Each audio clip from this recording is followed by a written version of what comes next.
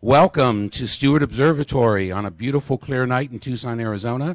We also welcome those of you who are watching this podcast on the World Wide Web, streaming at www.as.arizona.edu, or watching the podcast from iTunes U.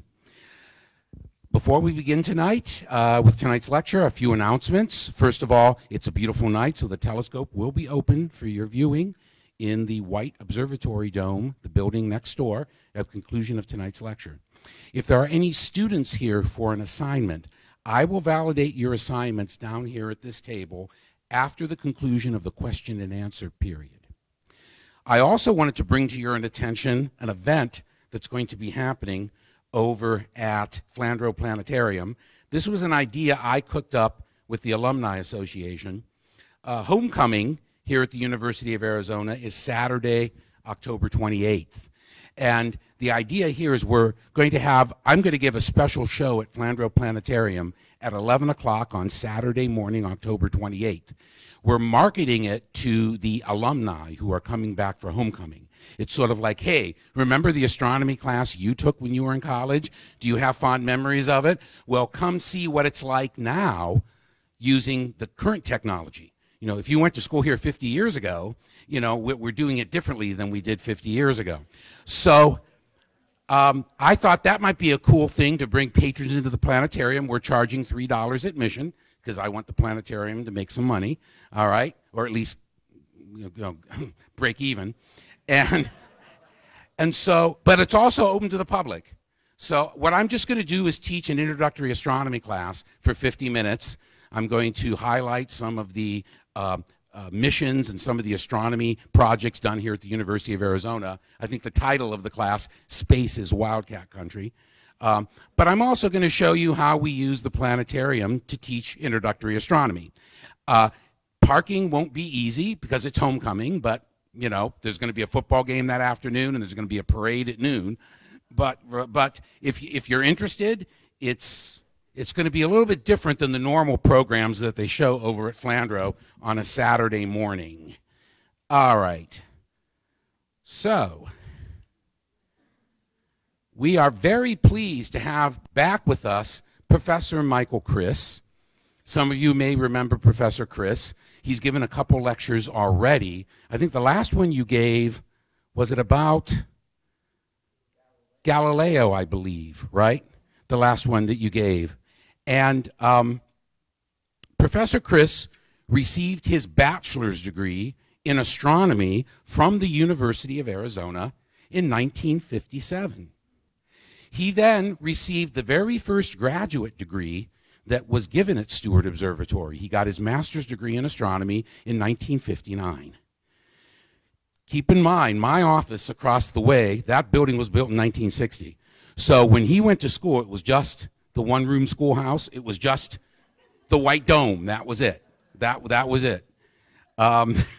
He then, for 30 years, was on the faculty. He was a professor at the College of San Mateo in California, and he was the director of their planetarium. And when he retired, he moved back to Tucson. And we hire him as an adjunct instructor, and this semester he is teaching our History of Astronomy course. So, without further ado, I would like to introduce Professor Michael Criss. Oh, I should also mention, for those of you who don't remember the last time he was here, he gave a Stewart Public Evening Lecture back in 1957, I believe it was, right? Back when it was over in the white, right. So, I mean, he's probably our longest lived speaker in this series. So, without further ado, Professor Michael Criss is going to tell us about longitude, the watch that mapped the world.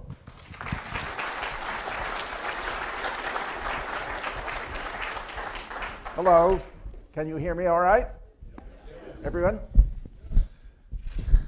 I am Michael Criss, and after hearing all that, I should have a cane, totter in. I am a bit of walking history.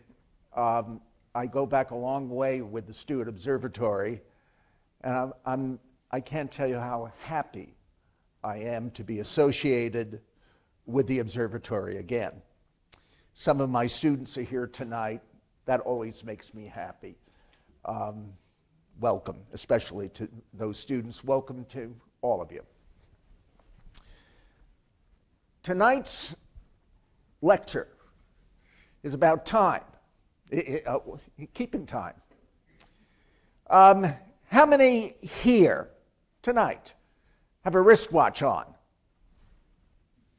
Look at that. How many of my students here have a wristwatch on? It's a generation thing, as you said. I have a watch.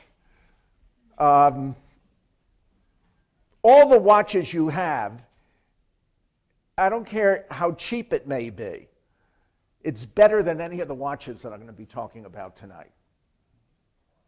You could go around the world with the watches you have.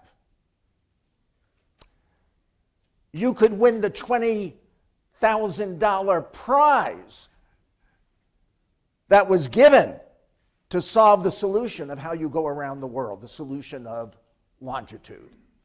Let's begin that story. I want you to consider the plight of, I love this name, Sir Admiral Cloudesley Shovel. Isn't he grand? And that is his name, and he was an admiral. He was in charge of a fleet, one of the many of His Majesty's fleets. And consider Sir Admiral Cloudesley Shovel's plight as we open this story. He was on his way home to England from fighting the French. They were always fighting the French in those days. And successfully off of Gibraltar in the Mediterranean. And he was on his way home, and in his words, it was dirty weather. Tom, is there a... I'm going to bring down this. You need a light? You don't have such a light, do you? No, I don't. But you know what I'll do? I will just bring the overall lighting up a bit. Okay. Yeah, now I can see. Can you see okay? You know, I like my slides to really show up good, though. Yeah, it looks good. Okay, Tom. That will do it. It was, in his words, dirty weather. It was an damnable, infernal, persistent fog for the last week of his sailing. And he knew he was near England. He was using the best method available at that time. What time would that be? Well, this portrait was 1702. This battle was, I think, well, let me see. The next slide might have it. Yeah, 1707. And there it is, dirty weather. He was using the best method of navigation available at that time, and that method was dead reckoning, which is to say rate times time equals your distance. It's as simple as that. He thought he was in safe waters, as far as he knew. He was wrong. The islands of Scilly, just off the tip, the western tip of England, lay in his path. And he misjudged where they were. His ships were to plow into those islands and one by one sink. He lost 2,000 seamen and himself as well. Dead reckoning equals dead men. And you can't continue to do that and run an empire. Britannia cannot rule the waves if you didn't know where your ships were, and if they were always in danger of hitting something and sinking. The problem was, how do you find your way at sea? Well, let's have a look at maps of the world at that time. This is a map that goes way, way back to the time of Claudius Ptolemy, who lived about 100 years into the modern era, into the Christian era. He is very famous for his system of astronomy, but he also wrote about geography. And this is one of the maps of the many that he had. He didn't actually do the traveling to make these maps, but he lived in the city of Alexandria, and that was a famous port, and it had that wonderful library there. And he put together the stories of all the travelers who came to that city, and they all did. And he constructed this map here. Have a look at it. Can you see the Mediterranean? Can you see where Europe is? Can I see it? Yeah, here's the Mediterranean. Here's Spain, Gibraltar. North Africa, I guess, yeah. He lived here. But I want you to notice these things here. You see these lines? These lines here? Well, of course, that's latitude and longitude. But the concept of latitude and longitude, of throwing this net of coordinates over the globe of the earth, goes back a long way. And we'll be talking about that tonight.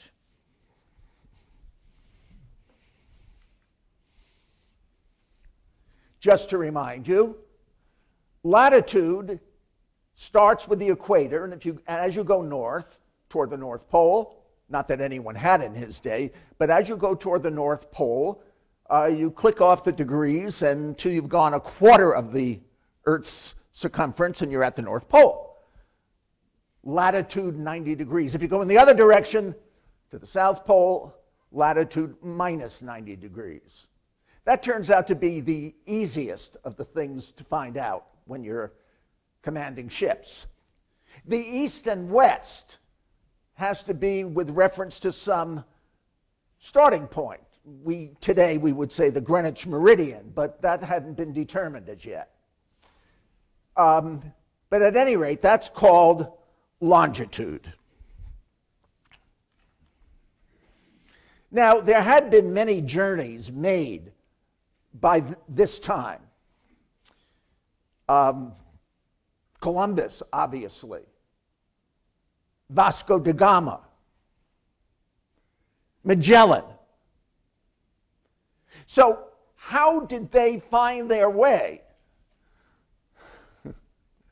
Like when you enter a dark room and your hands are out carefully. They found their way by simply saying, let's go in that direction and see what we come into.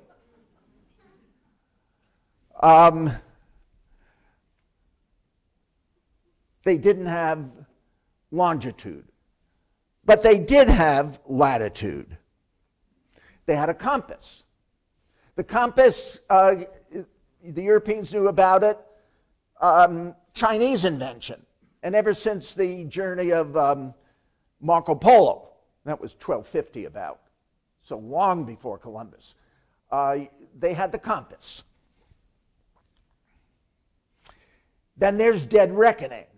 Here you see a sailor engaged in carrying that out. What do? Well, you have a length of string all rolled up on a reel there, and you have a heavy weight that you can throw, but attached to the heavy weight is a bob, which will float. And you throw that over the side, and as the ship sails, you watch that go past you. And you time it. Oh, no, you don't have a watch. How do you time it? 1,001, 1,000. Well, an egg timer is what they had. Why not use a pendulum clock or something? You're at sea. The boat's going like this. Are you kidding? So you have an egg timer, whatever they would call it. Big ones to determine when watch, change the watch. That would be like an hourglass or better. And short ones, small ones. So you time that bob going by the ship, and that gives you your speed, because you know the length of the ship. That gives you your velocity. And then how much time goes by? Well, with the hourglasses, keep turning it over, keep track of it. You know how many hours go by. And rate times time is your distance, and you take your map, whatever map you might have, and you lay it out, and now you know where your ship is. Well, maybe. Not always. Why didn't they use the stars, which is what they would end up using, as you will see. Here is the way the stars look surrounding the Earth. When you go out tonight, before you go up to the telescope, you don't need a telescope for this. Just go out and look all around. The stars surround you. This is what it looks like. In fact, this is what we really thought is the way it was. We don't anymore. And that's a story in itself, isn't it? But this is the way it looks. So the easiest thing would be, let's go back to that previous one. Notice that if you're at the North Pole and you look straight up, there would be a star there. It's not showing in the diagram, but that would be the North Star. It's pretty much directly overhead. Not exactly, as you may know, but it's so close we can pretend it's directly overhead at the North Pole. If you were at the equator, then your overhead would be 90 degrees in the other direction, and the pole star would be on the horizon. So, if you have one of these things on the ship, it's called a cross staff, you can measure angles with it. You look at Polaris. I'm looking at Polaris over there. Trust me, that's Polaris. And you take this thing that you see there, and you move the cross piece until the bottom part's on the horizon, and the top part is on Polaris. And then you read this ruler, and it's not inches or meters or anything. You read angles. And you can read how many degrees above the horizon Polaris is, and that would tell you your latitude. Remember, if you're at the North Pole, it would be 90 degrees. At the equator, it would be 0 degrees, and in between. So latitude wasn't too hard to solve. And of course, you don't have to use a cross staff. There are better things to use. Not much better, but better. This is a quadrant. It's a fourth of a circle. If you put some sighting loops on the top and look through it at Polaris, and there's a weight hanging down, somebody, while you're sighting Polaris, somebody can read the angle. So latitude turns out to be something that they did use the stars for. Why couldn't we use the stars for longitude? After all, at any given moment, the stars are all over the sky, and at some place at that moment on the globe, if you were there, some star that you would name would be directly overhead. So all you have to do is to find out what stars are overhead at what point on the globe, sail your ship until that star is directly overhead, look down, you'll be where you want to go. Probably crashed into it. Yeah, but there's a problem with that. The Earth turns. And as the Earth turns, whatever star is overhead at this moment, it won't be over there a minute from now. It's going to keep moving off. So you have to keep track of where they will be. By the way, all telescopes, and there is a telescope on the Earth in this diagram, all telescopes have some kind of a mounting in which the rotation axis, one of the axes of rotation, is parallel to the axis of the Earth. It's called the polar axis of the telescope. And as the Earth turns in one direction, the telescope turns and keeps track of it and stays on the star. We have a clock to do this, and when you're upstairs, you'll see, I don't know what the clock looks like. You'll see it, you look for it, it's there, you'll hear it. And if you don't, ask whoever is, what happened to the clock? Marina? Ask Marina. Marina is up there? Ask Marina. Marina will know. But you see, what we really need is a clock in the sky. Wouldn't that be dandy? If there was a clock in the sky, which doesn't exist at the time that we're talking about, but if there were a clock in the sky, you can look at that clock, and let's say it read the time in New York City. It would be Greenwich, actually, but let's say New York City. And it says, let's say, 12 noon on the clock in the sky. And you know, if you were in New York, the sun would be at the highest point it could be in New York.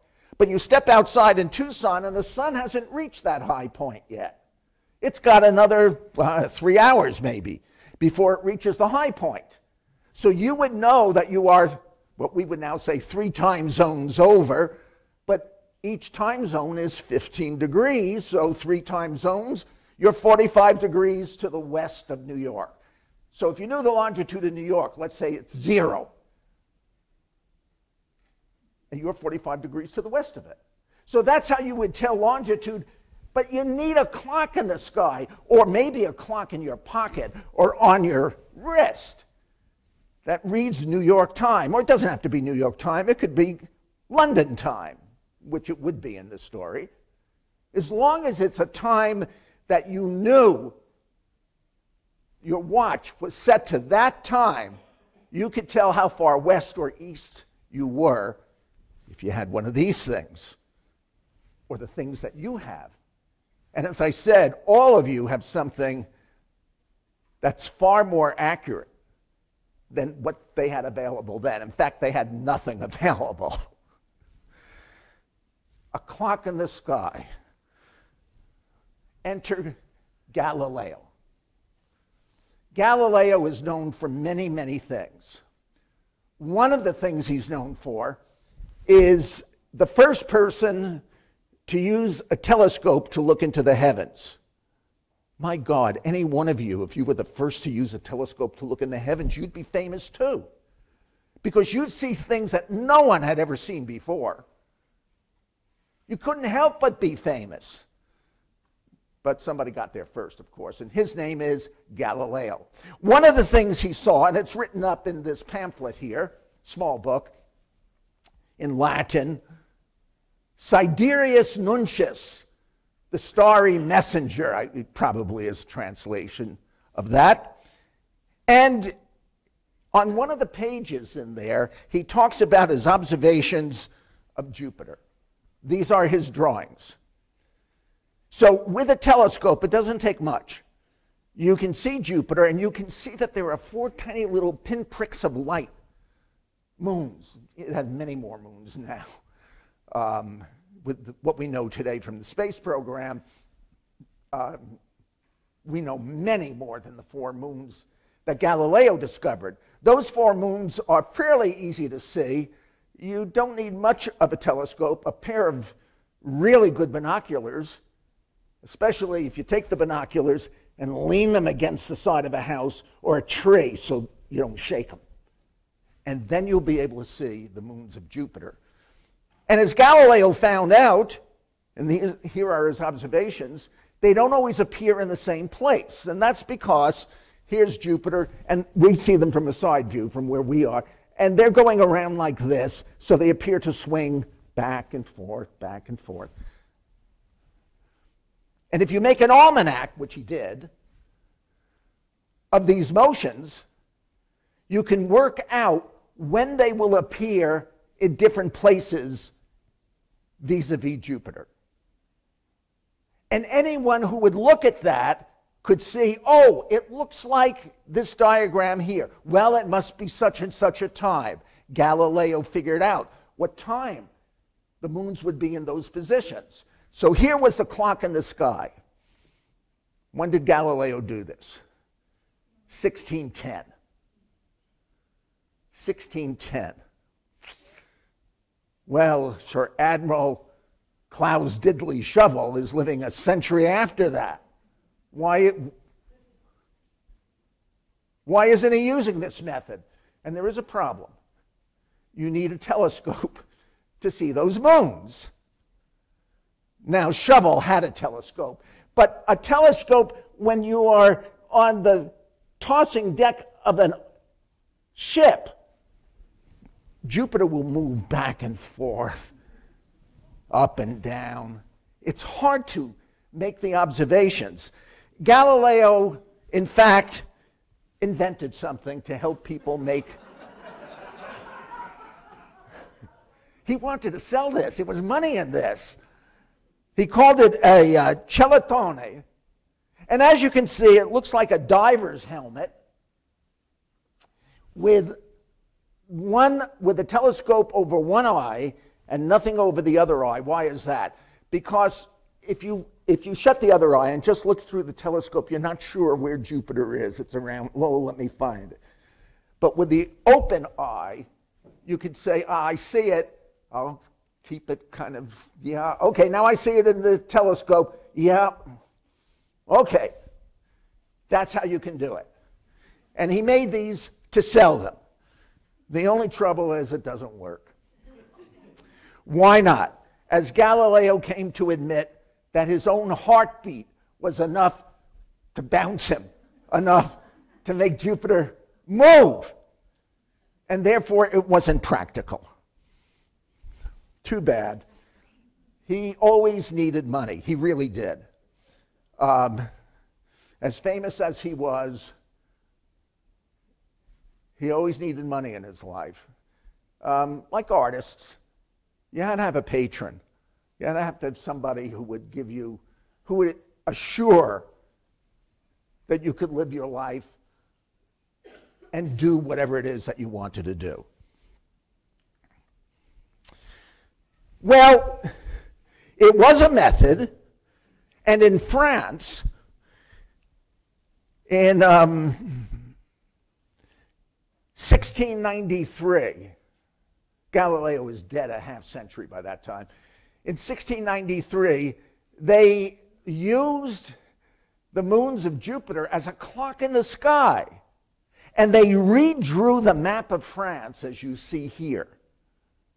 It didn't stick out as much into the Atlantic Ocean as they thought before. In fact, whenever you see old maps, they look like they've been stretched out like a rubber band from left to right.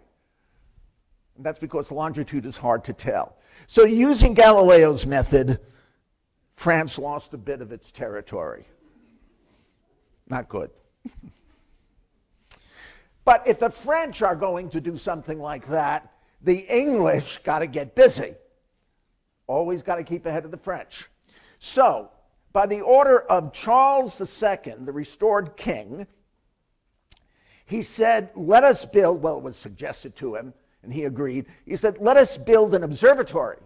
We'll put that observatory at Greenwich, England, which is near London, not 8 miles away. How many have been to Greenwich?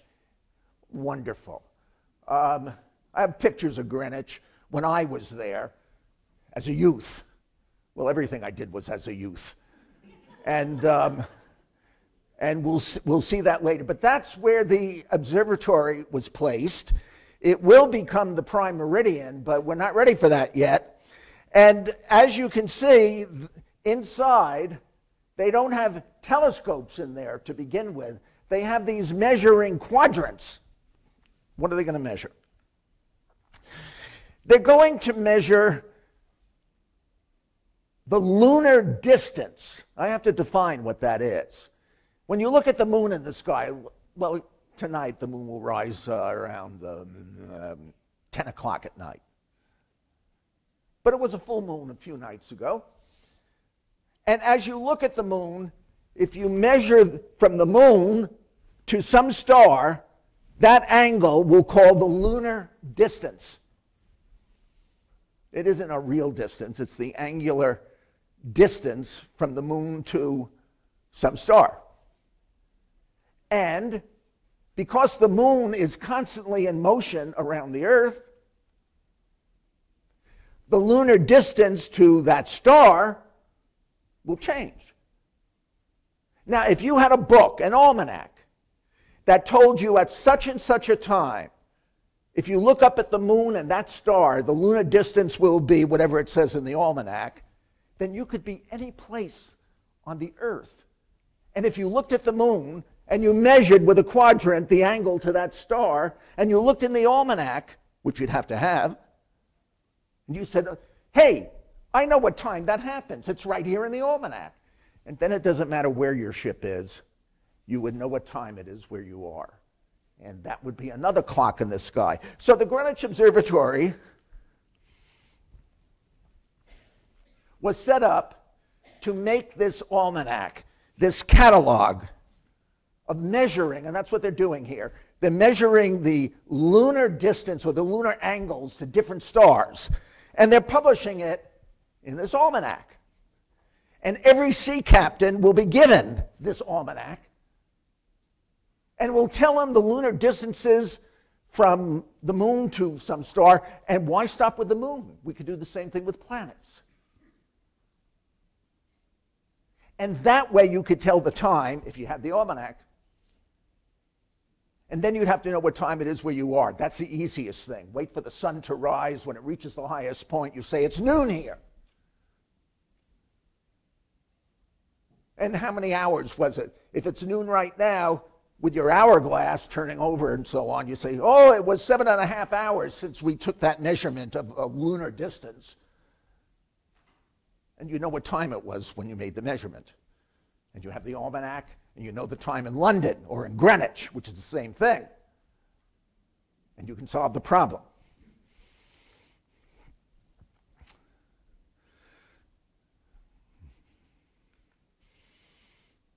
So they had to make instruments that were better than these quadrants. And that became the sextant. So here you see early sextants. And one had to learn how to use these things. It wasn't easy. Remember, you're on a ship. You're moving all the time. But with the sextant, with proper training, you could take the angular measurements that you needed. Now, who would get this training? The officers would. The navigation officer. The captain would. And do you know it became a crime to tell anyone of a lower rank how to do this? What? Well, if anyone could do it, they could navigate the ship. They could steal the ship. They could mutiny. And that happened. And you know about one famous mutiny, and we'll talk about that tonight. There were also other methods that came out. This one's called the method of the wounded dog. Yeah, the wounded dog method. It had to do with, quote, a discovery. I'll put that in quotes. It was fake science, pseudoscience. But in France, this doctor claimed that he had a powder, and a powder that could cure a wound if you rub it on the wound. But you didn't actually have to have the person or the animal with the wound in front of you. You could rub it on another animal with the same wound. If it didn't have it, you'd give it that wound. And if you rubbed it on that animal, it would work on the first animal, no matter where that animal was. So here was the wounded dog method. By the way, I should say, Charles II, the king, the monarch, heard about this from his mistress, who was French. He should have smoked a cigarette.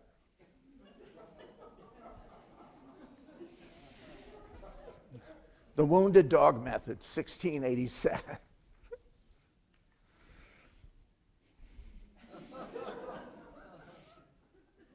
I was just learning PowerPoint, and I couldn't resist.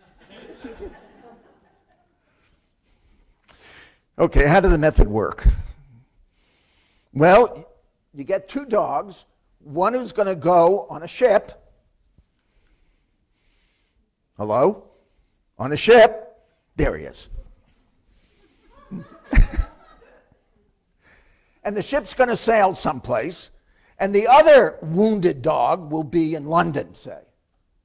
And you rub the powder of sympathy on the dog in London, and the wounded dog on the ship is going to yelp. And by agreement, you were told, you the captain on the ship, were told, we're going to rub the dog in London at noon every day. So when your dog yelps, you'll know it's noon in London.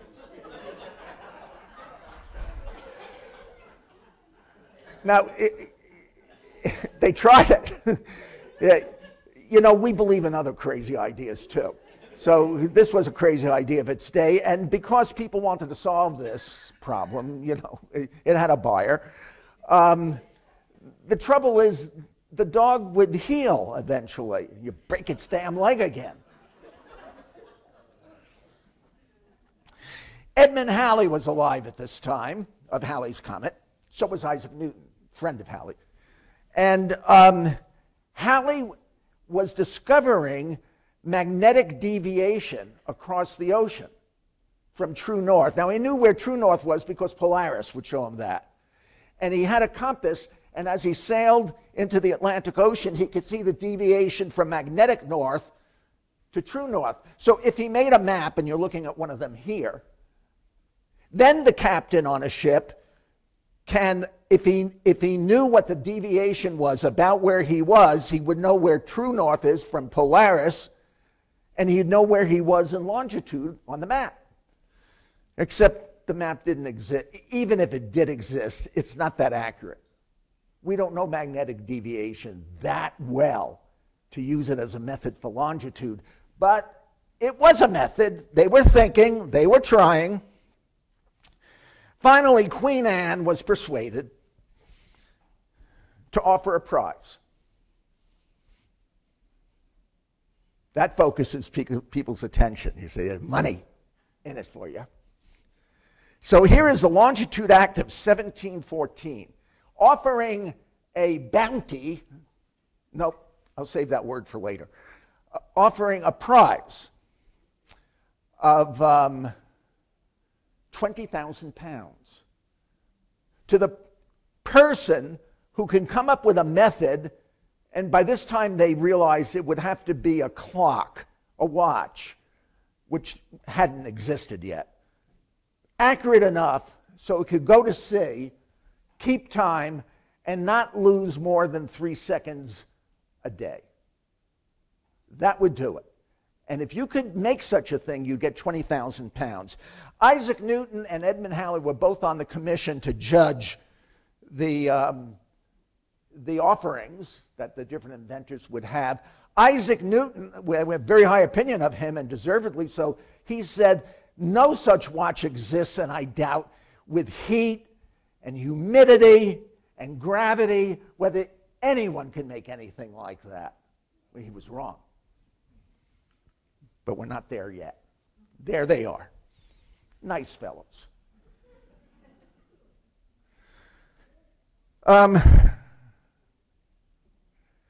Isaac Newton, of course, was working at that time on his theory of gravity. Halley visited him at that point, and they had a conversation. And with that, Halley was making observations of some comet, and Halley, from what Newton told him, could figure out the orbit of the comet. And that was Halley's Comet. They named it after him.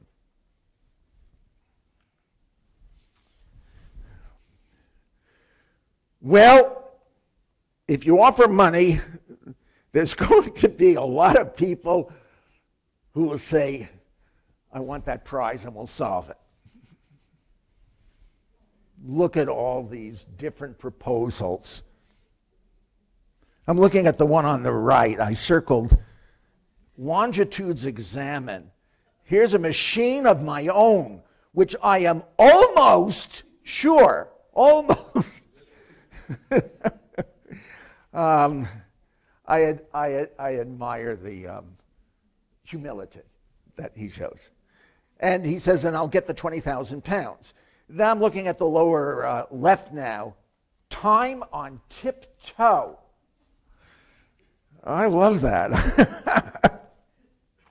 The one in the middle is by Jane Squires, so it wasn't just, for men. Anyone who could solve this longitude problem. There were so many that they had a special room in Bedlam Insane Asylum in London where a lot of these people ended up. These people were called longitudinarians. And they went nuts, or at least, in the opinion of that day. Okay, a clock it would have to be. Here's a clock of about that time, 1657. Christopher Huygens, who was an astronomer. This is a clock he used. Notice it has a pendulum and it has some kind of gear work out of brass. What was wrong with it? Couldn't keep time that accurately. It needed to be accurate. And if you took this clock and put it on a moving vessel, it wouldn't keep time at all. So a refinement to this idea had to come up. Here's what some of them looked like. Look at the one on the left. Put it in a bell jar and kind of with a vacuum pump. Get as close to a vacuum as you can, hoping that the temperatures would stay fairly... Well, none of these worked, but all of these are attempts to make something better and better with the accuracy that was required. Enter John Harrison. John Harrison is a clockmaker. He lives near London, and he's working on this problem, and his first model that he submits, which is referred to, there will be 4 models. This one is called H1, of course it's the first type that he made. It's also called the Grasshopper. It's about as big as this desk here. And it has these 2 things that stick up with a spring between them. And to see it in action, it goes like this. And we have someone here tonight who showed me he had been to the museum in Greenwich, is it? In Greenwich. And he took a video of it. And I had never seen a video of this thing in motion. It was grand, wasn't it? Just grand.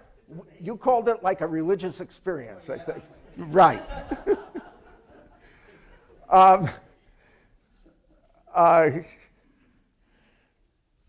At any rate, this is what he submitted. So it's a big thing, and it weighs a lot. And they dragged it into a captain's quarters to give it a sea trial to see if it could keep the accuracy. Here's another view of H1. He has different pieces of metal of different expansion coefficients to stretch or pull on the clock to negate the effect of a changing temperature. H2, it looks almost like H1, a little neater. I notice it has a plate on it to George II.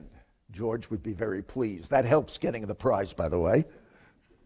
Well, the trial run of the H1 was from London to Lisbon, a 1-month voyage.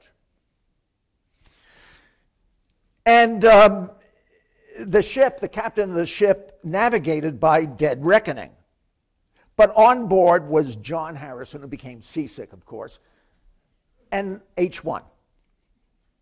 On the way back, a wind came up, which blew the ship off course.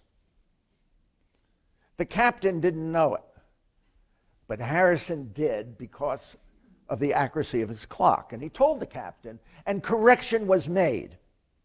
And the ship arrived exactly where it was, well, not where it was supposed to arrive, but they knew exactly where it was going to come in. And it did. Here's H3. Notice the dimensions, about 2 feet high.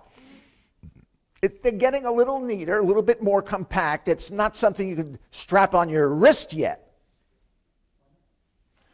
That'll come. 1760, and there's the mechanism. I want you to look at the handiwork, the accuracy. It means 1760, that's the time of the revolution of the colonies in the United States, or what became the United States. That's about the time, and look at the kind of things that they were capable of building. The drawing itself shows the kind of care, the skills that they had. So here is John Harrison in 1753, a portrait of him. Behind him is H3. It looks pretty big. As I said, you can't strap that to your wrist. He's holding a pocket watch. It is his own pocket watch. It is not accurate enough to navigate by. But they did have pocket watches at the time. And in the portrait, we see the pocket watch. Well, John Harrison will go on to make H4, which will be, well, a pretty big pocket, but a pocket watch. And the portrait was redone with H4. H4 is now on a table. But you can see it's about the size of a pocket watch. It'll be pretty heavy. And as I said, it would take a large pocket to put that in. But this would be something that you can go to sea with. Here are some drawings and photographs of H4. It's more than simply a mechanism. Look at the artistry. The man was well, most watchmakers are. They want something that looks beautiful as well as works. That was John Harrison. Well, there'll have to be some sea trials for this. Here, you had to wind that one, I guess. So the sea trials were to Jamaica. Now, there's a lot of stuff to read here, and you can't read it, but there's only one thing on it, and I put it down in the lower part, and I'll read that for you. On this trial, from London or Portsmouth to Jamaica and back, a 81-day journey, and H4 lost on the entire journey 5.1 seconds. Now that should get him the prize. It didn't, though. That's another story, but we'll get to that. On the same journey, they used the lunar distance method, which, after all, the observatory at Greenwich was set up to make those almanacs. So they had a lot invested in keeping those almanacs coming out. That was their bread and butter. That was the competition. So on that journey that I just talked about, the Astronomer Royal went along, and he could determine longitude to an accuracy of 1 degree. Now, 1 degree at the equator is about 60 miles, nautical miles. That sounds pretty good. Not good enough not to crash into an island, though, in the fog. How did Harrison do? 1/60th of a degree. 60 times better with H4. What are we going to do with all those almanacs? We're going to keep printing them because the Astronomer Royal is going to insist upon it. He's going to insist that eventually he can make it so it's even better. And it's cheaper than buying those watches. Those watches were 400 pounds each. It's a lot of money in that day. It's still a lot of money. But in that day, it was a fortune. So there was a reason to keep on with the old method. But what one person can do, Harrison, another person could also do, and maybe cheaper. And that man was Larkin Kendall. And copying H4, he made this watch, which looks just like H4. It's called H1, L1 for Larkin. L1. And it sold for 100 pounds. Now we're on something. The Admiralty would much rather, if it was accurate, it had to be proved accurate, and it did, much rather spend less money, because what's wrong with giving the captain of a ship 2 chronometers so one could check on the other? How about 3? As a matter of fact, 20 was very common within a couple of decades after that. So one would check on the other. So these things had to be cheap. So here's Larkin 1, H4. Same thing. Same thing. Larkin 2. Oh, now he's starting to get innovative. Separate hands on the dial for increased accuracy. And it was Larkin 1, 2, and 3 that Captain James Cook, the world-famous Captain Cook, who made all these journeys and mapped the Pacific, it was Larkin 1, 2, and 3 that Cook took with him on his journey across the Pacific. His first journey in 1769 was to go to Tahiti, which had only recently been discovered. Tahiti, just the name Tahiti. You know trouble is brewing in Tahiti. As a matter of fact, that's the name of an opera by Leonard Bernstein, and this is the 100th year of his birth, so we'll get that in. Venus crosses, as seen from the Earth, Venus will transit, we say, the face of the sun twice every century. The last one was in 2012, I think. Did anyone see it? It was on TV. I saw it. It didn't take much to see it. You couldn't look at the sun unless you had a very special telescope. But you could project the sun on a piece of paper, and people could look at that. Or you could turn on the TV. That's what we always do these days. Oh, it's on TV. How many saw the eclipse of this year? Wonderful. You didn't go, Tom? I stayed here. I stayed here too. First day of classes. Well, not my class. My class was the second day of classes. None of my students went to see the eclipse either. I thought I'd get stuck in a traffic jam. I really did. But it turned out it was all right. It turned out to be really a beautiful thing. And I've seen 4 eclipses in my life, so I think I've had my share. At any rate, here's a transit of Venus. We could say it's an eclipse of the sun by Venus, except Venus is so small compared to the sun that it doesn't hide the sun completely. But that's what it's doing. It's moving across the face of the sun. And the idea of 1769 was to see this because different observers around the world would see Venus crossing different places on the sun and timing different amounts of time to get across the face of the sun. And from that, we could determine how far the sun was from the earth with great accuracy. And that happened. That's why Cook went to Tahiti. It wasn't for the other reasons to go to Tahiti. That wasn't really known at that time. It would be soon, though.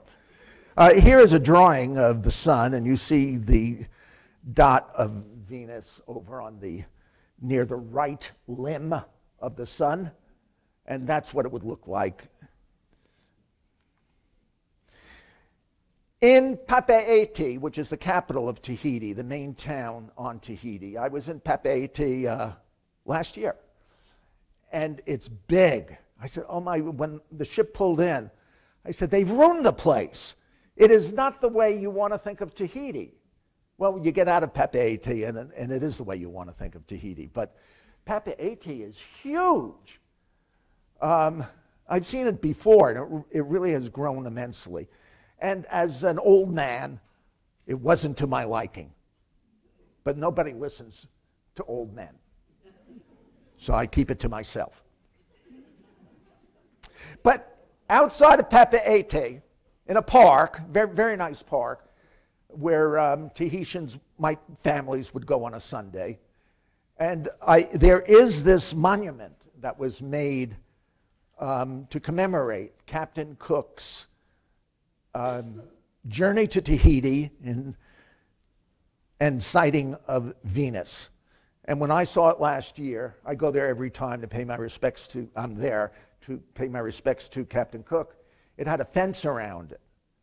So, you know, we've reached the age where we got to put fence around things that tourists might want a chunk of, or something like that. 3 main voyages that Cook took. The first one was to Tahiti, made possible by these watches that solved the problem of longitude.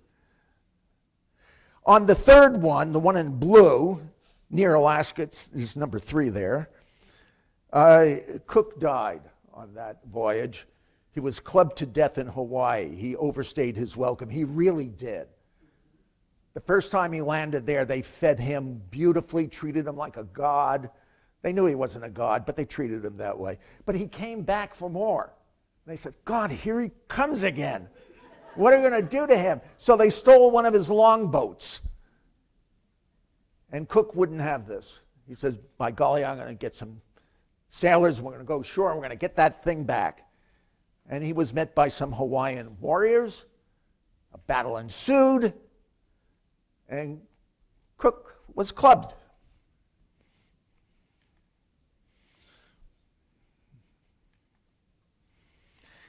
And here's, I said, I'm not going to use the word bounty. How am I doing on time? I'm almost there. On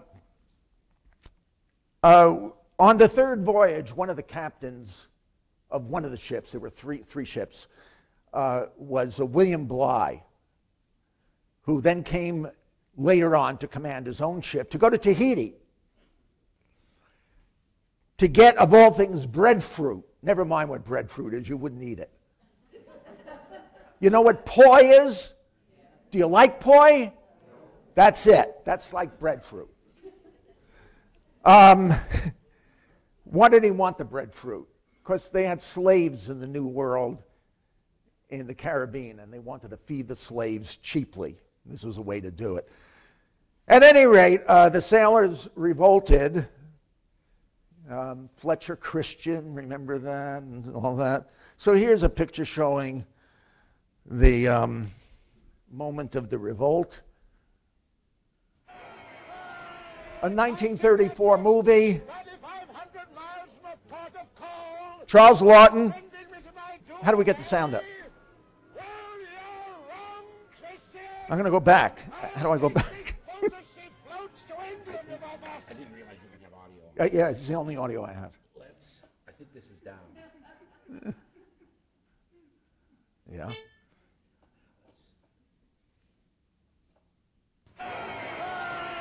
Casting me adrift 3,500 miles from a port of call, you're sending me to my doom, eh?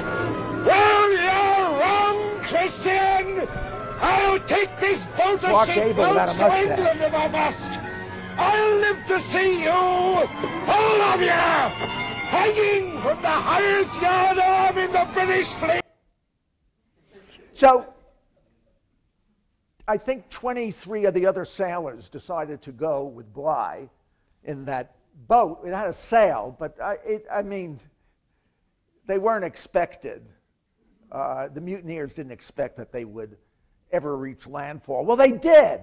Bligh was an excellent navigator, and they journeyed for 1,000 miles and eventually got back to London on a Dutch ship. He told the Admiralty sent out boats to round up the mutineers. Some were dead by that time. Some had led to Pitcairn Island, where their descendants still are. And some were taken back and tried and hung. It's serious stuff.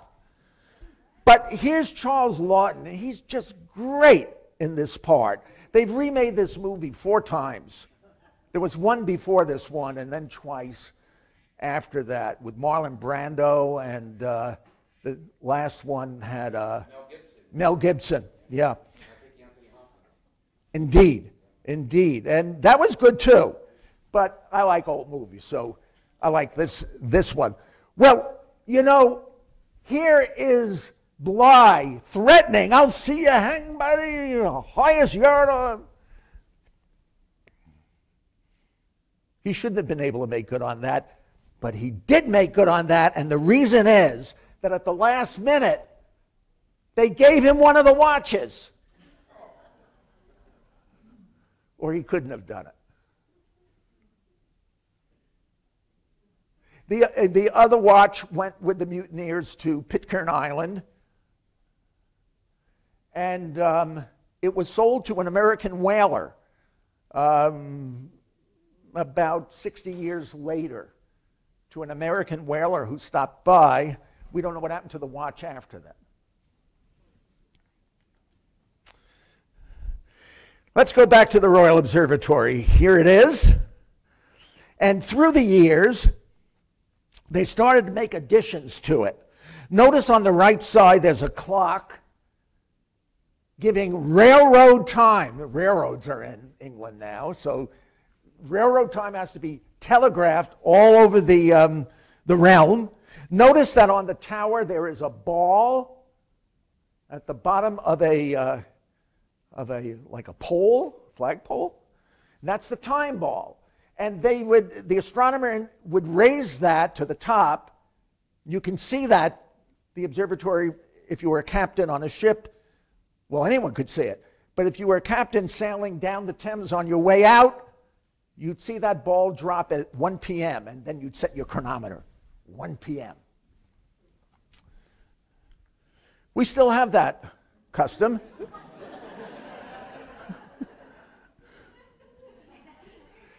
That's where it comes from.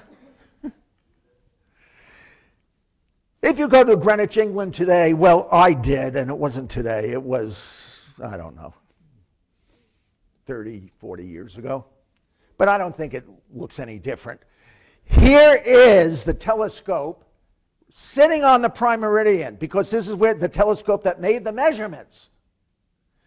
There is on the ground, you see it, a line, it's in metal. It's the prime meridian.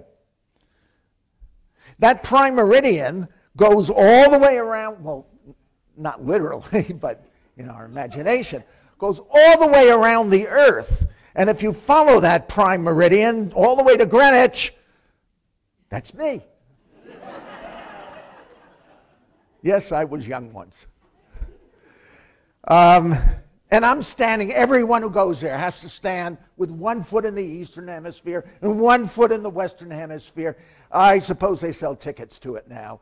And I suppose, does anyone know what's it like now if you go there? A lot of people. You want this, you got to have this picture made, right? Well, that's my picture. I was a happy guy, straddling the world. Clocks improved. We have ship chronometers on gimbals. So what became those watches of Harrison and Larkham, they became this. But of course, today, if you're within sight of a tower, not the ocean, a cell phone tower, you couldn't do that on the. Yes, you can, because there are satellites too. So if you want to know what time it is really accurately, you're not going to do any of this stuff. In fact, you go to Walgreens and buy a Timex, and that will keep accurate enough time because it has a quartz movement in it, which has to do with vibrations of atoms, of all things. as long as your battery doesn't run out. Around 1920, the three timepieces here, of Harrison were decaying, unused, forgotten in a closet. And so they decided to restore them. You see that going on here. And if you go to the museum, that's what it looks like? Okay. And there they are. Harrison, well, his time ran out eventually. Oh, that prize! The government, the Admiralty wouldn't give him, the stinkers, they wouldn't give him that money. They hemmed and hawed, they didn't want to part with the money. And he had to wait, I think, 10 years. And he had to enlist the aid of some pretty famous guys in his time, one of whom had the ear of the king. And the king listened to it and he says, "This fellow has been dealt with very badly. Pay him off." And finally he got the money. He didn't live much longer, though.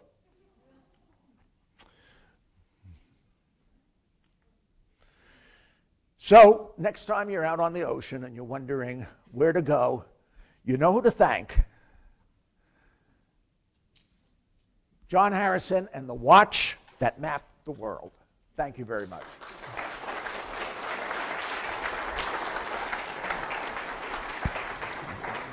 Thank you very much, Michael. I know it's running a little late, but I can take one or two questions if there are any. Okay, if not, then I'll remind you that I will stamp student assignments down here. The telescope is open, and our next lecture in 2 weeks from tonight, the 23rd of October, Dr. Stacy Alberts is going to tell us about the new James Webb Space Telescope and how they put it together and what it's going to do when it launches next year. So, thank you much again. Have a pleasant evening. Thank you for coming.